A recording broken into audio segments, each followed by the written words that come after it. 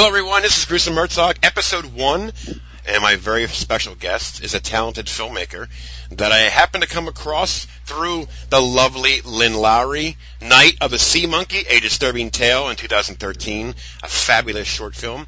Michael S. Rodriguez, how the hell are you? I'm just doing damn dandy. I'm great. I'm busy. I'm working, and I'm ready to just really kick some ass in 2014. Damn straight, because you have a good start. Because, like I mentioned, I interviewed Lynn twice, but on the second interview we did with my co-host John Gillian and Kevin Scott, we're going through some of her stuff, and she mentioned about Night of the Sea Monkey, A Disturbing Tale, because she wants to do more than just horror. She loves horror, but she likes to do some more comedies. And then she mentioned about Night of the Sea Monkey, so I said, you know what? I don't normally contact people for films, but because of Lynn's passion for this film, I contacted you to get a chance to watch this. Now, anybody out there that's going to be listening to this interview, I've been promoting the hell out of this short film. It's pretty high ranked in the reviews. I gave my awards for the first time ever on my site, and as you know, I gave your film, I gave you the Best Director award, and I gave Lynn Lowry the Best Comedic Actress award. So Night of the Sea Monkey, A Disturbing Tale is, to me, as you know, a fabulous, fantastic short film with a great cast. And that's why I wanted you to come on here to talk about this film, the idea where it came from, and how it all came about, and also how it was received. Oh, Gruesome, first and foremost, thank you so much for nominating us, for presenting those awards. Lynn and I are extremely happy and very proud of this accolade and everything else, that's been going on with the success of this short film. And it's a short film, believe it or not. I got so much skepticism, I got so many people tell me, why did you make the short film? You're not going to make any money. I don't think anyone's going to see it. And, it's weird because it's snowballed into something that I could just, I could have never imagined. It's gotten, so many good reviews and, and it's spreading like wildfire. But, like I said, again, thank you so much. I mean, we put in a lot of hard work and effort, and it really pays off when we get, recognized by folks like you. Yeah, well, I can tell you what. Now, I think what really why I enjoy this film so much is it's somewhat of a horror, but it's also a sci-fi to a point and a comedy.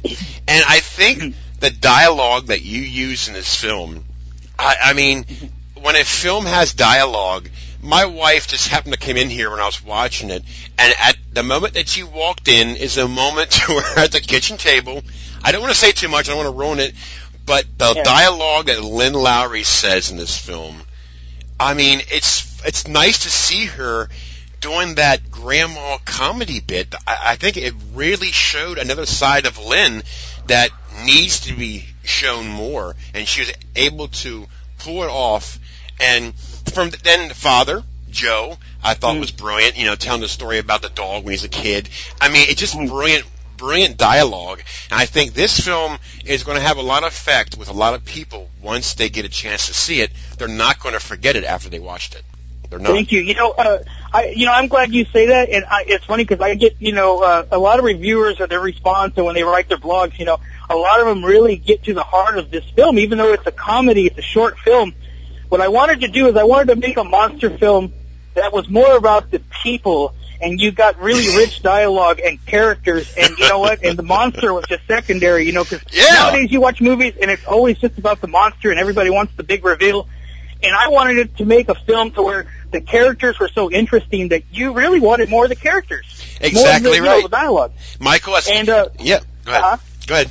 No, well, what I did was before making this short film, I knew that I only had the budget to make a short, and I said, you know what?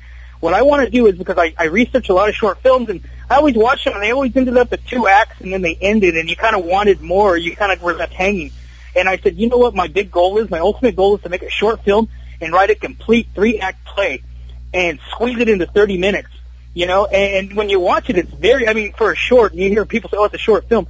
But when you watch it, it has so many things. There's so many undertones, and there's a lot of subtext in it for being, just a short horror comedy. Right. But I'm just so glad that people enjoy the dialogue. I mean, Lynn delivered, like you said, a lot of people, they know her for these horror films and everything. I know. But you know what? Lynn has great comedic timing. I mean, brilliant comedic timing. Speaking of when I got her on board, what happened was she had contacted me last November, and she says, "Hey, here you're an up-and-coming writer, and I'd like to work with you. Do you have anything that you might think I'm interested in?" At the time, I didn't. I had written for other people, but I had no control of the casting. So I said, "I'm sorry, Lynn, I don't. I have other scripts out there, but I don't. I'm not casting for anything." So anyway, I woke up, and I woke up with just this wild hair, and I said, "You know what? This whole storyline's been in my head since I was a child." And I said, "You know what? I'm going to go and I'm just going to write this script." So in 2 days, I wrote a 60-page script, okay? And it was super rough. And I shot it to Lynn with my fingers crossed, thinking, "Oh my gosh, she's just going to think it's a piece of crap because I didn't send it to my editor. I didn't get it spell checked. I just sent it to her." And she read it, and she kept contacting me, and I was busy. And she goes, "I hope I'm not scaring you off, but I read 3 other scripts. I tossed them aside. I want to do this." And I was like, I said, "Great." So I told her, in an email, I said, "Lynn, you got to realize I'm casting you as the grandmother." Now, Lynn is still as sultry as ever. I know. And I didn't want to insult her. And I said, "Lynn, I'm going to have you play this grandmother. But listen, this is going to be a fun thing because the thing is, this grandmother has dementia, So this is going to give you free range to ad-lib whatever beyond, yeah.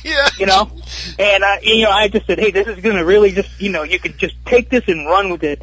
And you know what she did? She stayed pretty much to the script, but there was a few things like I said, we don't want to give too much away, but right. She does do a monologue, while watching television. Yep. And that was pure Lynn Lowry. That was all her. I got to credit her because, she talks to me before she gets on the plane. She goes, "Hey, I wanted to try this out. I want to do this and this and that." And this is a true story. And as a director, I didn't want to lose control of my film. And I was like, "Okay, Lynn, that's cool. But, let's go through a rehearsal before we put this on, film it."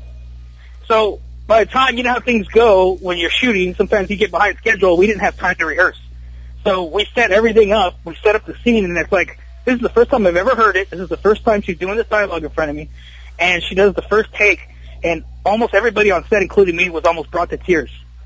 And that's just how amazing Lynn Lowry is. Yep. And it's funny. It's funny because I know that story because she wrote me a message after I gave her that award for the comedic actress, and she goes, you know, that one section I just did it on the fly. I said, yeah, I know, and it was. I didn't know that, but you mentioned about how, to me, the monster was not even a factor in my liking of this film. Like you mentioned, it was secondary. But what I liked about it was the family so disoriented. You can tell she couldn't stand her daughter-in-law. And I'll just say this: it won't ruin nothing. But the one line, it's a funny line, but the one I'm not going to mention is you're talking about is when she said, "Now get your ass over there and wash the dishes." I thought, just the lines, the characters, the son, the daughter and the little boy and the mother, the daughter-in-law and her son. It's just a brilliant mix. Now, I would love to see this as a full feature and keep the exact same cast. Oh yeah, definitely. I want to let you know this is a true story. When I decided to make this film, I wanted to make it here in the Valley. I'm located in Fresno, California, and I brought it to a studio or a production company here. And I said, "Hey, look, this is how I want to do it." They read the script, and then they said, "Oh, we'll have to consider it. It's a little racy. It's a little, they wanted to, make it a little bland." And so, at first I was almost going to go for it, and then I said, "You know what? There's no compromising. I'm sorry, this flops or not just because of my humor and the way I wrote these characters, because a lot of the stuff in this film, the dialogue and everything, a writer should always write what they know. And a lot of times, I was married in the late 90s, and I had a mother-in-law that just didn't like me for no reason, just would never give me a chance. So I flipped it around to where it's the mother-in-law versus the daughter-in-law, So instead of son-in-law versus mother-in-law, so I actually experienced that. So that's why that comes naturally in that film. It's like because I've dealt with that. Among other things, it's like the story about the dog, and the dad, I have a grandfather that's very anti-pet, and I always came up with my own theory that maybe he had to put down an animal, and that's why he would never let me have a pet as a kid. You know, so, these things, you know, they come from what I know or what I put together over my life, over, you know, a series of years. Wow. But yeah, it's just, you know, like I said, it's a fun film that does have some serious, you know, undertones and subtext about neglect and dysfunction in a family. You know, it's got a little bit of everything in it, and I tell people that, you know, you could see it as just a fun horror movie, but if you really dissect it, and some people have, they're like, wow, there's a lot in here for 30 minutes. I was just fascinated by it, and it was my number one short film. You know, it's tough when you have like 30 short films that you've watched, and you got to break it down to 20. And you know, my listing went basically the top 3 are my top 3, but from 4 on, I had to balance it. Okay, which one? And then you start dissecting. I said, you know what? I'm not even going to do that. I'm just going to put my list, what comes in my head, and boom, boom. And no offense, 1 to 20. As long as you made the top 20, I don't think anybody cares. That's my whole thing. But one thing I will say, being in this industry as you know, reviewer, interviewer, voice actor, producer, there's a lot of people that I've known that I know that do festivals, and I had a conversation with a lady this morning, Joanne Brown, and I mentioned to her, so look, I'm going to have Michael contact you. There's a film festival that's going to be debuting in San Diego in October. I said, look, I'm going to have Michael send you the short film. I said, you got to see this, and then you let me know if it's, you know, available to be played in this festival. So I'm trying to do the best that I can to get this film out there, because people need to see it. I mean, it's bad enough that it's a short film. When I say bad enough, I mean, as far as a short film, I love short films, but as far as a short film getting recognition to people to see, it's a little harder, because no distributor is going to take a short film unless it's in a 5-pack or a 10-pack or some kind of hockey. But then when that happens, is the problem with that there is you might have one good short film, a shitty one, a shitty one, a shitty one, a good one. So you're like lapped into one thing, and then if somebody just does not like one short film on that disc, it's like the whole disc gets tossed in the trash can. You know what I mean? So I'm just saying by experience of for the last 4 years of doing this, but again, I'm a big fan of this film. Every week I tweet it, I post it. I don't care. People get sick of it. It's, you know, I just enjoy this film. But you have another project that's coming up that I'm friends with the dude. I can't remember his name right now from the Demon movies. But you have a film that's Bobby called Rhodes. Bobby Rhodes, correct? Rhodes, yeah. 6 Dana 66 Cadena is a new project that's in the works for you. That, as far as a writer wise, but give the listeners an idea of what this film is about and how you even came up with that title. Okay, well, the title completely the credit for that goes to Alex Media-Levy. And he is the co-writer. He actually came up with the story concept. And what happened was, Alex is actually Bobby Rhodes' manager. And, I had sent him another script I had written, for a Grindhouse biker film called The Fallen One. And I wanted Bobby to read for it, and he loved the script. They both loved the script, and they loved how detailed and descriptive I was with violence. So, he says, hey, I want to drag you into something, you know, and I said, okay. So he came up to me, you know, he emailed me and says, okay, I want you to help me out, and I got a plot outline for this, but it's very interesting. And, what it's about, basically, it has a lot of ties to the Nazi occupation in Serbia during World War II.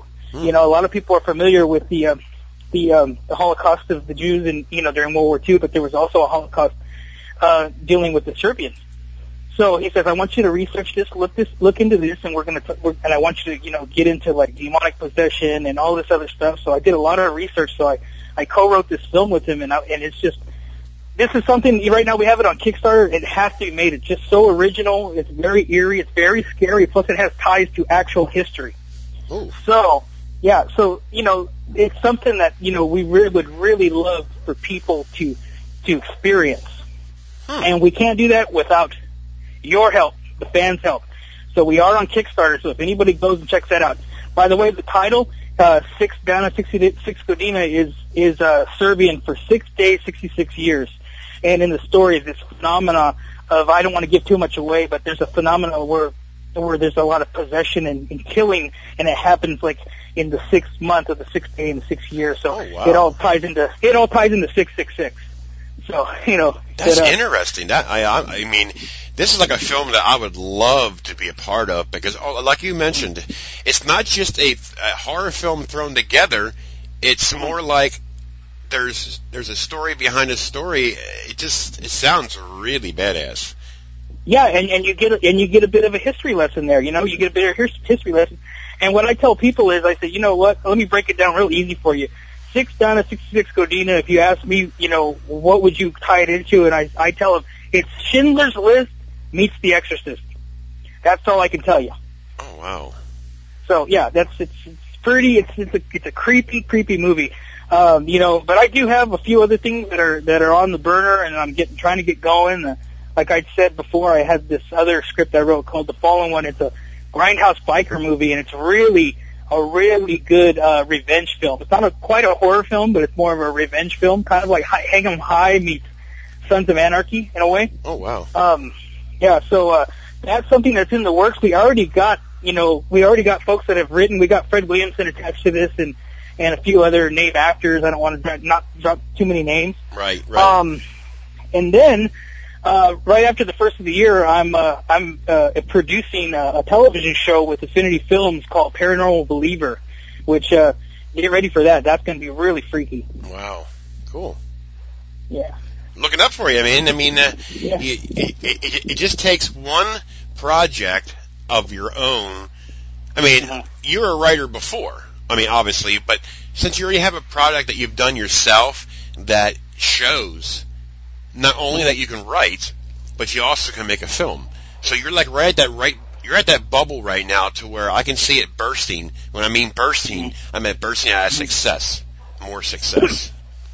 Yeah, I appreciate it. I've written all kinds of stuff, and I've even co-written with other people, and I just knew deep down, writing, I can do writing, but you know what, I just knew last year when I got up and I wrote this Night of the Sea Monkey, I said, you know what, I want to direct this. I want to do it, without any compromise. I just want to give my vision, and I just want to put it out there to see if anyone gets it. And it's just been amazing, the response or the reception to this film. It's just, I'm very, very, I'm beside myself knowing that, I've gotten acceptance from a lot of people in the film community that have, really, embraced it and said, hey, wow, this is good. You're good at this. You're great at this. When I was on set, I was in disbelief that I was actually directing this or directing it well. And one of my, a member of my cast, Tyler Gallant, who's a big he's an up-and-coming actor. He's in The Hunger Games 2. He was recently in the Hangover 3, and he's just really moving up. He's doing a full feature right now where he's the lead called Poison Skies. That's still in production. But he's an up-and-coming actor, and he was on set. I only had him for one day, but he showed up every day. We shot this movie, believe it or not, in 4.5 days. Wow. And he showed up day one. It wasn't even, the call sheet didn't even, require him to be there, but he showed up all 4 days just to absorb what was going on. And he told me, and this was a big, I'm still kind of clueless because I'm trying to direct everybody, and I don't even know how I'm doing, and I'm not asking anybody. But he comes up to me and says, hey, I really like your directing style. And he goes, besides the director of The Hunger Games, you're one of my favorites. And I was like, wow, really? Wow. Maybe this is something for me, I did this because I did want to see how far I could stretch what I'm doing besides writing and, right. And producing, because I am a pretty good producer, man. I know how to talk to the folks, man, to the actors, so. It sure looks like it. Again, a great job on your short film. I think, I don't know. I'm intrigued by your writing. I'm intrigued by, now talking to you now, I'm very intrigued because I can tell, I can hear the passion, and it kind of reminds me of myself, of my passion with what I do, and I just think it's a good mix. I really do. What it is too is what I want to do is instead of looking or taking a consensus of what's out there or what really works for the audience, I'm actually it's like a chess player that plays on his emotion, knowing what he knows how to do instead of just calculating a move that's popular, I just write, and I don't really look and like say, well, I better go in this direction because this is the demographic or where it's going to hit. What I do is I just write from my heart and just bring it to life, and I use dialogue that really resonates with people. Right. And I think that's just the best way to go. And like I always say to writers, just make sure you always write what you know. You know, it just sometimes just comes out so true, you know. Right. And you know, and like I said, you know, I'm enjoying it. I mean, I look forward to continue, you know, doing more and more of it. I mean, I do have like, you know, all these other pages where I'm helping, you know, get these movies made or get them promoted, and you know, it's just to me, it's just a very fun way of just, you know, of self-expression. You know, I still take it as an art, even though the world of the industry right now, a lot of times people are looking just to cash in, you know, on something, and I am still old school and I'm still seeing the art in it. Well, see, you know? That's the wrong mindset to get into anyways. I mean, if you're going into making a movie to try and make a quick buck, then you might as well get the hell out, because it's not going to work. We all want to make money on something. That's quite. Oh, yeah. It's a human race, but you want to be able to do a project because you love it, you have passion for it, and you want to do it. And then what comes afterwards is all fine. But when you have to go into it open-minded, like, hey, I mean, I could make nothing on this, but I'm going to do it because I have a passion for it, and things will come with a body of work, you know. That's what it boils down to. Look at me. I mean, I started out just a little peon just reviewing movies 4 years ago, and look where I am today. It's just hard work, passion, you know, and being serious. I mean, not taking it as a joke, is taking it as a job. You know, I mean, it's not supposed to be a job, but when you think of a job, then you think, okay, I'm going to do the best of my ability, and that's the end of the story. So that's how I got where I am, just being myself and being real, you know. Yeah, exactly. And, you know, that's the best way to go. And, like, you know, there are just rewards, you know, there is, you know, down the line, you know, like I said, I'm not planning to continue to do this and live in poverty and say, hey, you know, but I know that if you continue with your drive, you know, and you continue to be true to yourself and the true fans out there that really, really dig this stuff, because like I said, I've gotten people, the responses from certain people, they really, like I said, I made this film for fans of 80s, you know, cheesy horror, you know, films, and that's not my only style. I mean, I can write other styles, but you know what? It really hits home with those folks that really love 80s cheesy horror films with a little dark humor, and I'm like, that's my reward right there. You know, I put more money into this than I've made from it, but you know what? I mean, that is my reward right there, is when the fans actually, you know, congratulate me or mention something, or it brings back some kind of nostalgia to them. I had one person at a screening recently. We screened it on my birthday, which was 2 weeks ago, and this gentleman was sitting in the back watching it, and he comes up and he nods to me and he goes, hey man, I really like that little wink you gave towards the Amityville Horror with the red eyes under the bed. You know, he goes, that really scared me as a kid, and it's like, I'm glad people noticed that, because I did throw little hints of that's what I'm going for. You know, I'm going for those little eerie moments we remember as children, or, you know, as adults watching films like this. Sure. Brilliant. I mean, again, you know, I'm glad to talk to you. We've had conversations on Facebook, my messages wise, and I figured, you know what? Let's get Michael on here, because people need to know who Michael Rodriguez is, the ones who don't know who Michael is. But, you know, again, I mean, your skill and talent for writing is amazing, and I think you have a lot ahead of you. I mean, you got Lynn Lowry on your side. I mean, what more do you want from an icon from the 60s and 70s that believes in your work? You know what I mean? Oh, so definitely. And we plan, thank you so much, Gruesome, and, you know, we plan to work again. So Lynn and I, we keep in touch, and, you know, we're definitely, as soon as we figure out the right project for her and get it, we're definitely going to knock it out of the park again. Fantastic. Together. That's brilliant. Well, Michael, thanks for coming on. I really appreciate your time, and I'm going to have the links for the Indiegogo, or the Kickstarter. Which one is it? Great. It's Kickstarter. Yeah, sorry. I had that part out. But I'm going to have the links for the Kickstarter on the interview as well, where they can click on it and all that happy stuff. So, again, thanks for coming on. A brilliant job on the movie, and I can see a positive future for you. And hopefully one day we'll be able to meet and work together. Who knows?